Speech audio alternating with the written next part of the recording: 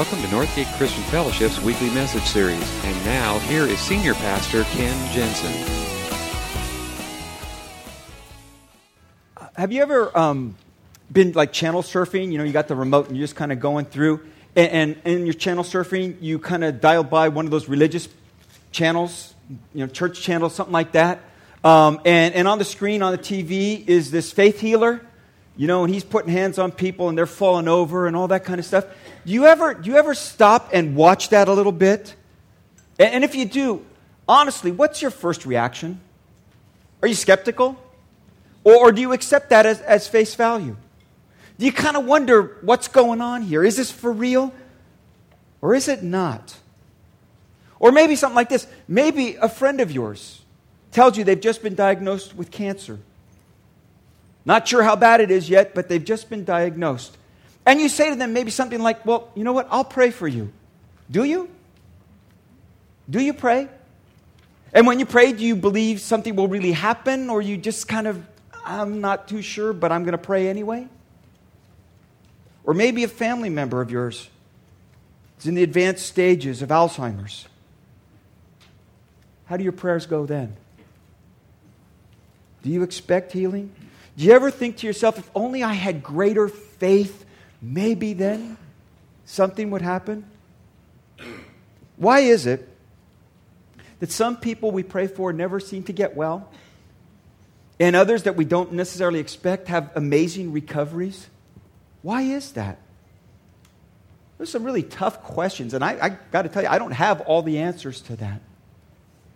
But in this series, we're looking at the miracles of Jesus, and we're looking at what did he do, why did he do it, and how do we make that a part of our lives today? Last week we looked at Jesus changing the water into wine from John chapter 3. And one of the unique things about John's gospel particularly is that he uses, when he talks about the miracles, he uses a particular word that the other gospels don't really use. He calls them signs. And it's a very specific word. And it has to do with not just the event, but it's pointing to something deeper. Some truth, some understanding, some meaning for us to get. And we're going to look at another one this morning. It's found in John chapter 5. If you want to turn there, verses 1 through 15. Sometime later, Jesus went up to Jerusalem for a feast of the Jews. Now, there is in Jerusalem, near the sheep gate, a pool, which in Aramaic is called Bethesda, which is surrounded by 5 covered colonnades. There a great number of disabled people used to lie, the blind, the lame, the paralyzed. One who was there had been an invalid for 38 years. When Jesus saw him lying there and learned that he had been in this condition for a long time, he asked him, "Do you want to get well?" "Sir," the invalid replied, "I have no one to help me into the pool when the water is stirred. While I'm trying to get in, someone else goes down ahead of me." Then Jesus said to him, "Get up, pick up your mat, and walk." At once the man was cured. He picked up his mat and walked. The day on which this took place was a Sabbath. And so the Jews said to the man who had been healed, "It is a Sabbath. The law forbids you to carry your mat." But he replied, "The man who made me well said to me, 'Pick up your mat and walk.'" So they asked him, "Who is this fellow who told you to pick up your mat and walk?" The man who was healed had no idea who it was, for Jesus had slipped away into the crowd that was there. Later, Jesus found him at the temple and said to him, "See, you are well again. Stop sinning, or something worse may happen to you." The man went away and told the Jews that it was Jesus who had made him well. Kind of an odd little story. Again, there's some parts of it that are great detail and parts of it that just seem kind of, I don't really understand. What's going on here? What is it that Jesus is doing? And more importantly, for us, what does it mean? How do we react to this? And I think this morning as we unpack this, I think there's some real important, very, very valuable truths for us to grab onto when it comes to this whole idea of God's working in our own life. So that's what we're going to look at this morning. How is it that the power of God works in your life? How does this thing apply to you and to me? And I think one of the first lessons in this whole thing is, understand this, it is never too late. It is never too late to experience God's power in your life. It's never too late. First, a little bit of background on this whole thing. John kind of sets the stage like he did in the first miracle that we read about last week. And he says, there is in Jerusalem, near the sheep gate, a pool which in Aramaic is called Bethesda. Bethesda, you've heard that name before, okay? This is where it comes from, Bethesda, which is surrounded by 5 covered colonnades. Here a great number of disabled people used to lie, the blind, the lame, and the paralyzed. Now, John gives us a great deal of detail about this. He tells us about this place. He is a first-hand eyewitness. He says this was a real place. He gives specific names. He gives specific description of the whole thing. And actually, this place has been unearthed. This pool has been unearthed. And it had 5 colonnades, 4 on all 4 sides, and then 1 that went down the middle. He gives a very detailed description. He said, I want you to understand, this is a real thing that happened in a real place. And we've actually uncovered it. It's been unearthed now, discovered. And it's exactly like he describes it. It's a real event that happened in a real place. This is not some embellishment that a later writer just added to the story of Jesus' life. This is an actual event. And for his contemporaries in the first century, they could go and find that pool. They didn't have to go dig it up. They knew where it was. They could go to Jerusalem. Oh, this is where the sheep gate. Oh, there it is. He's setting this thing in a real place because he wants to understand this is a very, very real event. It's not an embellishment. And that, by the way, is, as you read Scripture, there is great detail given so we would understand these things really did happen. And in fact, we don't have actually the original document. We don't have the original gospel that was handwritten by John.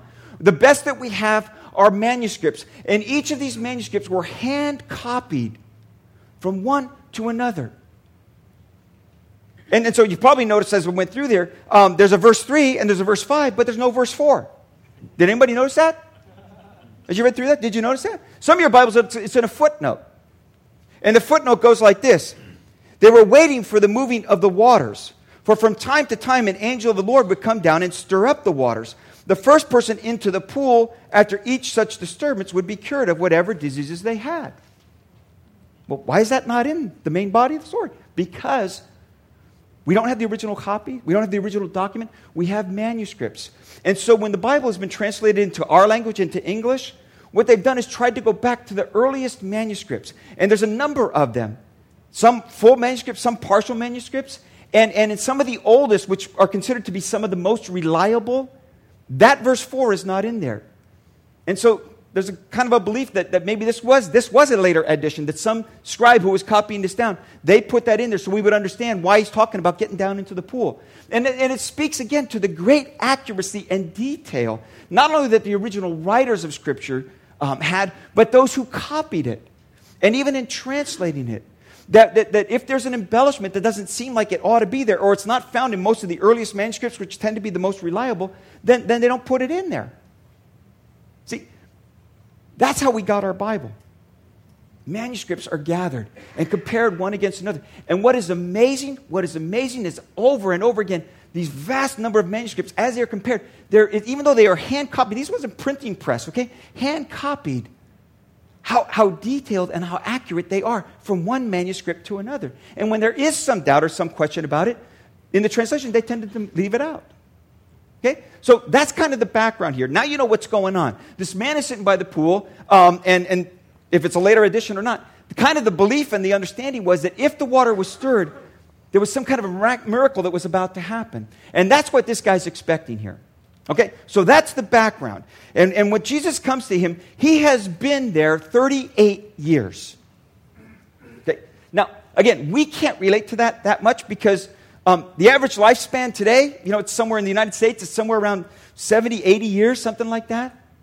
In Jesus' day, in the first century, the average lifespan was closer to 30 years. Now, let me illustrate that a little bit. Those of you who are over 50, or getting there, have you noticed, and maybe even younger than that, have you noticed that the years seems to go faster than it used to? Have you noticed that? Years just keep flying by all of a sudden. When you were a kid, it seemed like centuries before Christmas was going to get here again. Now, it's like, whoa, wasn't that yesterday? Why is that? Because it's relative. See, those of you who've been around 50 plus years, 1 year, that's 1/50th of your existence. For a 5-year-old kid, that's 1/5. And so for them, a year takes a lot longer to get around to because all they know is their 5 years. Those of us who have been around 50, 55, and then some. Okay, that's a smaller percentage of our lifespan, and so it goes by a lot faster. In the first century, when there's someone who, the average lifespan is 30 years old, and this guy is now 38 years he has been in this place, begging and waiting and looking for a miracle. That is more than a lifetime. In other words, this has been all he knows. This is a lifetime plus. It seems to him like forever. And that's a very important detail, because one of the things that John is telling us here in giving us that detail is it's never too late. 38 years, his whole lifetime, and then some.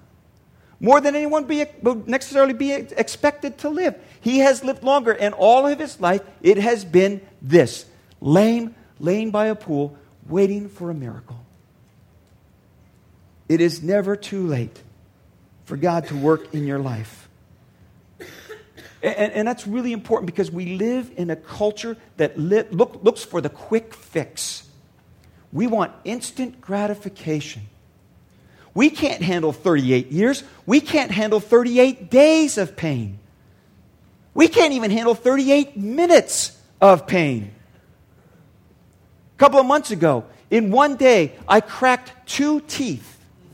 Yeah, very painful. Okay? Just one at breakfast, one at lunch. I was eating on one side of my mouth at breakfast, cracked a tooth, so I made an appointment.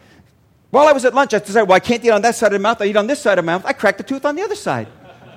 So this is like going to the dentist, which is my least favorite thing in the whole wide world. I can take pain on just about any part of my body except my teeth. And I go in there and I want, and he's, and my dentist knows this by now. So he's like shooting me up with Novocaine everywhere he possibly can. Even the Novocaine shot I don't like. So he's got I got probably 5 or 6 shots of Novocaine. It was so bad when he was done with the work, and you get the chance to rinse, and they give you the cup of water, and you might want to do that over the sink. Sure enough, I put it up, just dribbled out my mouth. I can't handle pain. You can't handle pain. We want the easy, quick fix. Thinner thighs in 30 days. 7 steps to a better you. We want the quick answer and the easy fix. And here is a guy for 38 years. All of his life, this is all he has known. When we don't get instant relief, when God doesn't quickly answer our prayers and our pain and our discouragement and our struggles, when God doesn't do it right away, we start to doubt Him. We start to doubt His love, His care, His concern for our lives. Now I want to tell you, whatever you are dealing with, and no matter how long you have been dealing with it in your life, it is never too late for God's power to work in your life. I don't care how long it's been or how long you've been struggling. It's never too late. Maybe you've been hurting for many years. It's never too late. I think there's something else here. If you want God to work in your life, you must want to be changed. It's never too late. But if you want God to work in your life, you must want to be changed. I don't know if this caught you as we were reading the story together, but here is an interesting thing. Jesus sees him lying there, learned that how long he had been in this condition for a long time. He asked him, what did he ask him? Now say it with me. What is it that he asked him? Say it together. Ready? Do you want to get well? Isn't that a strange question? I mean, if I'm that guy and I got a little bit of sarcasm in me, I go, no thank you. I just like hanging out at this pool, I got nothing better to do. No, just leave me and pass on by to somebody else. I kind of like it here, What a dumb question. What a strange question. Why is it that Jesus is asking him this question? Do you want to get well? What do you think I'm doing here? It seems like a very strange question, and yet I think it's an excellent question. I think it's a very, very important question because it gets down to the crux of the matter. We all have handicaps. Every one of us in this room have handicaps. They don't all show. May not be a physical handicap, but every one of us in this room have some kind of a handicap. It might be an emotional handicap. Your heart's been broken. Maybe you've been abused sexually, verbally, physically, mentally. Maybe you've been cheated on and betrayed, and you're hurting. It's become a handicap to you. Maybe you're struggling with an addiction that is paralyzing your life. A sin that has such a grip on your life. And you think it's never going to change. And maybe you've just kind of gotten used to it, but you're not even aware of the fact that it's hurting not only you, but the people around you. And that's your handicap. Maybe here this morning you're spiritually paralyzed. You're stuck. You're blinded to the things of God. You don't see God working in your life. Truth be told, it's been a long, long time since you've had a fresh touch from God in your life. And you're just kind of going through the motions. Maybe that's your handicap. But every one of us in this room have some kind of handicap. And maybe you've been carrying it for a long, long time. And the question for you this morning is, do you want to get well? Do you want to get well? Listen to his reply. I have no one to help me into the pool when the water is stirred. While I'm trying to get in, someone else goes down ahead of me. Notice he doesn't even answer the question. What he has is excuses. What he has is complaint. What he has is reasons. Can you hear the defeat in his tone? I mean, as you listen, he is discouraged. Every time I try to get down, somebody gets ahead of me. How come other people get healed and I don't? How come other people get these breakthroughs of God's grace and I don't? How come other people get breakthroughs in the struggles that they have in their life and I don't? Somebody else gets it, but I don't. Despair. Yeah, I want to get better, but I don't know if it's ever going to happen. Or maybe even there's resignation there. Truthfully, I don't think it ever will. This is just the way it's going to be. This is my life. This is my hurt. This is my pain. This man is friendless. He is helpless. He's hopeless. And he can't see any other possibility. All of his hope is in this one thing, trying to get down into the water before anybody else. And he has no idea who's standing in front of him and what the possibilities are. That God himself incarnate standing in front of him with all of the possibilities he could ever imagine, and he can't see it because he's resigned to the fact this is the way it's always been. This is the way it's always going to be. Never really answers Jesus' question. It's been my experience now for pastoring so many years that I have and working with people, working with couples, working with individuals in counseling situations. I find that question to be very, very good. Because a lot of times people come in for counseling and all they want to do is vent. And it's the victimization, or it's the, I'm so angry because, and all they want is somebody to just vent on, somebody to just lay it all out for. And they really don't have an interest in getting better. In fact, they kind of like holding on to the pain. And as painful as it might be, at least it's my pain. And I think this is a very, very important question.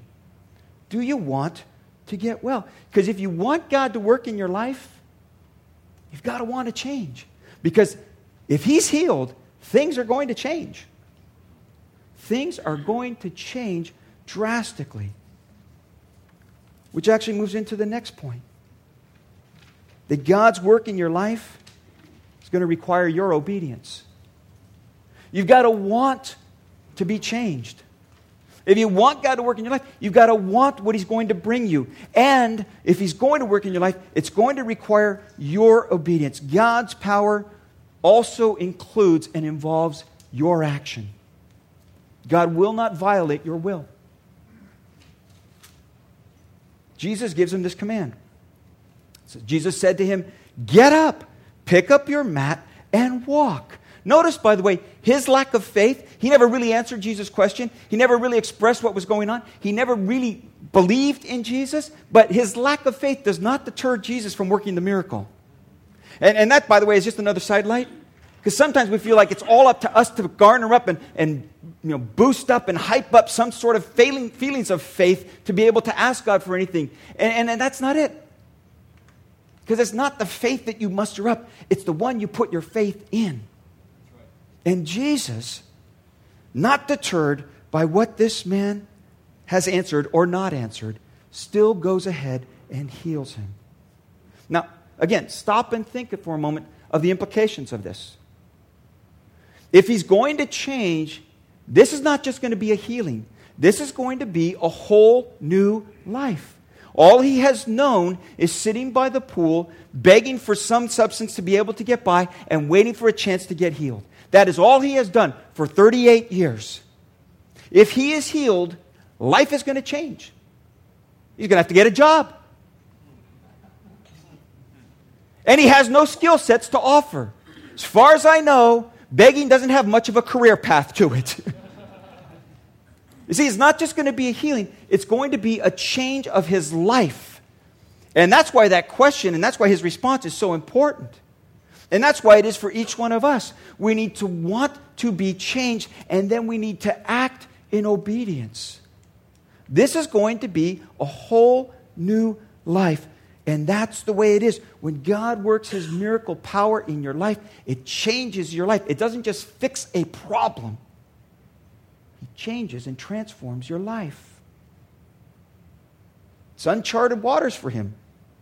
A lot of unknowns, a lot of uncertainty. What is this going to mean? And yet, it says, at once the man was cured. He picked up his mat and walked. Exactly what Jesus told him to do, by the way. Pick up your mat and walk. He picked up his mat and walked. Obedience always precedes the miraculous. There is a part in which God does His work, but there's a part in which you must respond. You must act. The book written by a man named Alan Deutschman called Change or Die. It's an incredible book. But he starts in chapter 1. He just talks about examples of people who have had heart attacks and bypass surgery, quadruple bypass surgery. And that's like a temporary fix. That just kind of gets things repaired so things get flowing again. And these people who have these surgeries, their doctors tell them, okay, now you need to change your lifestyle. You need to drink less. You need to eat less. You need to exercise more. You need to relieve the stress in your life. There's all these things. You need to change your lifestyle, or another year or 2 or 3 down the road, we're going to be back here doing the same surgery all over again. And what is amazing is the number of people who have that life-changing, life-giving surgery but refuse to make the changes in their lifestyle. It's amazing. But it's documented. And people who have these life-changing, life-giving surgeries will not change their lifestyle to live with the re-given life that they've had. And that's the deal. When God works in your life and when He brings those miraculous transformations, when He brings that answer to your prayer, it's not just a healing. It is a new life.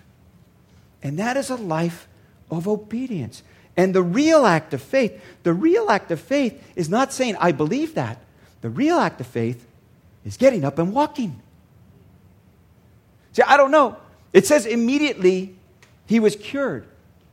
But at what point did he realize that? Did he feel like he was cured? Did he suddenly feel like he had the strength to stand up and walk? Or was it simply as he started to stand up, it took hold? I don't know. It's not clear. But I do know this. He never really knew he was cured until he got up and picked up his mat and walked. Obedience precedes the miraculous. And the real act of faith is obedience. We want the blessings of God, but we don't want to make the commitments. We want God to provide for us, but we don't want to follow His instructions on generosity and giving. We want God to do healing in life, but we don't want to necessarily live for Him. We want a Savior, but we don't want a Lord. God, I want you to keep me from hell, but I don't want to necessarily follow your commandments. It's not an either or. He saves us from ourselves so we can live a new life. And that new life is a life of obedience. And there is no way that a human being can come to God that does not involve surrender and obedience. When God works in your life, it is not only to heal and a hurt and solve a problem. It is to transform a life. Because the ultimate aim of God's power at work in us is our redemption. Now, I don't know if this is one of those, I don't know if you caught this or if this bothered you at all or what in the world was going on here, but it says later, because he gets up and walks, and Jesus kind of disappears into the crowd. And when the Pharisees ask him, who healed you, he doesn't even know. But later, Jesus finds him at the temple, verse 15, and said to him, "See, you are well again. Stop sinning, or something worse may happen to you." Now that raises questions. Now, because we know, and we've talked about this already, there is this sense and this belief that sin equals suffering. So if I'm suffering, there must be sin. And is Jesus endorsing that? Is he saying that's your problem? You've been a sinner, so that's why you needed a healing? I don't think so. And all through Scripture, we're told, where it's given very, very clear, that's not always the case. There is no direct correlation between sin and suffering necessarily. Job, who was a righteous man, more righteous than all, suffered more than anybody. Not because of his sin, but because of his righteousness. God bragged about him. Joseph, sold off by his brothers, spent years in a prison in Egypt because he was righteous, because he did the right thing, even though he was accused. King David, called by God to be the next king of Israel, yet he was hunted down like an animal by King Saul, who doesn't want him to take over his throne, because he was righteous. And in fact, we're going to get to it in a couple weeks. John chapter 9, there's a blind man that Jesus heals, and when they're walking by and they see the blind man, the disciples ask, "Lord, why is it this man was born blind? Was it his sin or his parents' sin?" And Jesus says, "It's none of the above." So we know that's not about this sin equals suffering thing. There's something else going on here. Remember, we said this is a sign. It's pointing to something deeper, a deeper meaning, a deeper truth, a deeper need. And I think what Jesus is saying here is there is something worse than physical paralysis. There is a paralysis of the soul. And that not only affects your life here on this earth, it affects your eternity.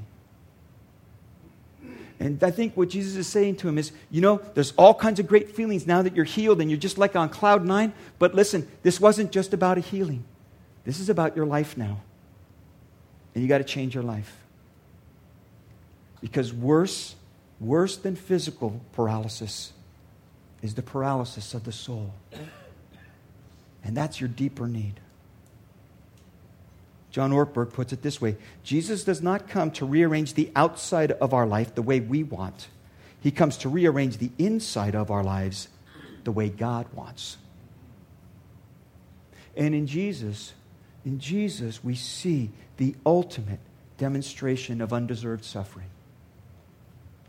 The prophet Isaiah wrote about it this way: "Surely he took our pain and bore our suffering. Yet we considered him punished by God, stricken by him and afflicted. But he was pierced for our transgressions. He was crushed for our iniquities. The punishment that brought us peace was on him, and by his wounds we are healed." The ultimate demonstration of undeserved suffering. And he did it, Scripture tells us, for me.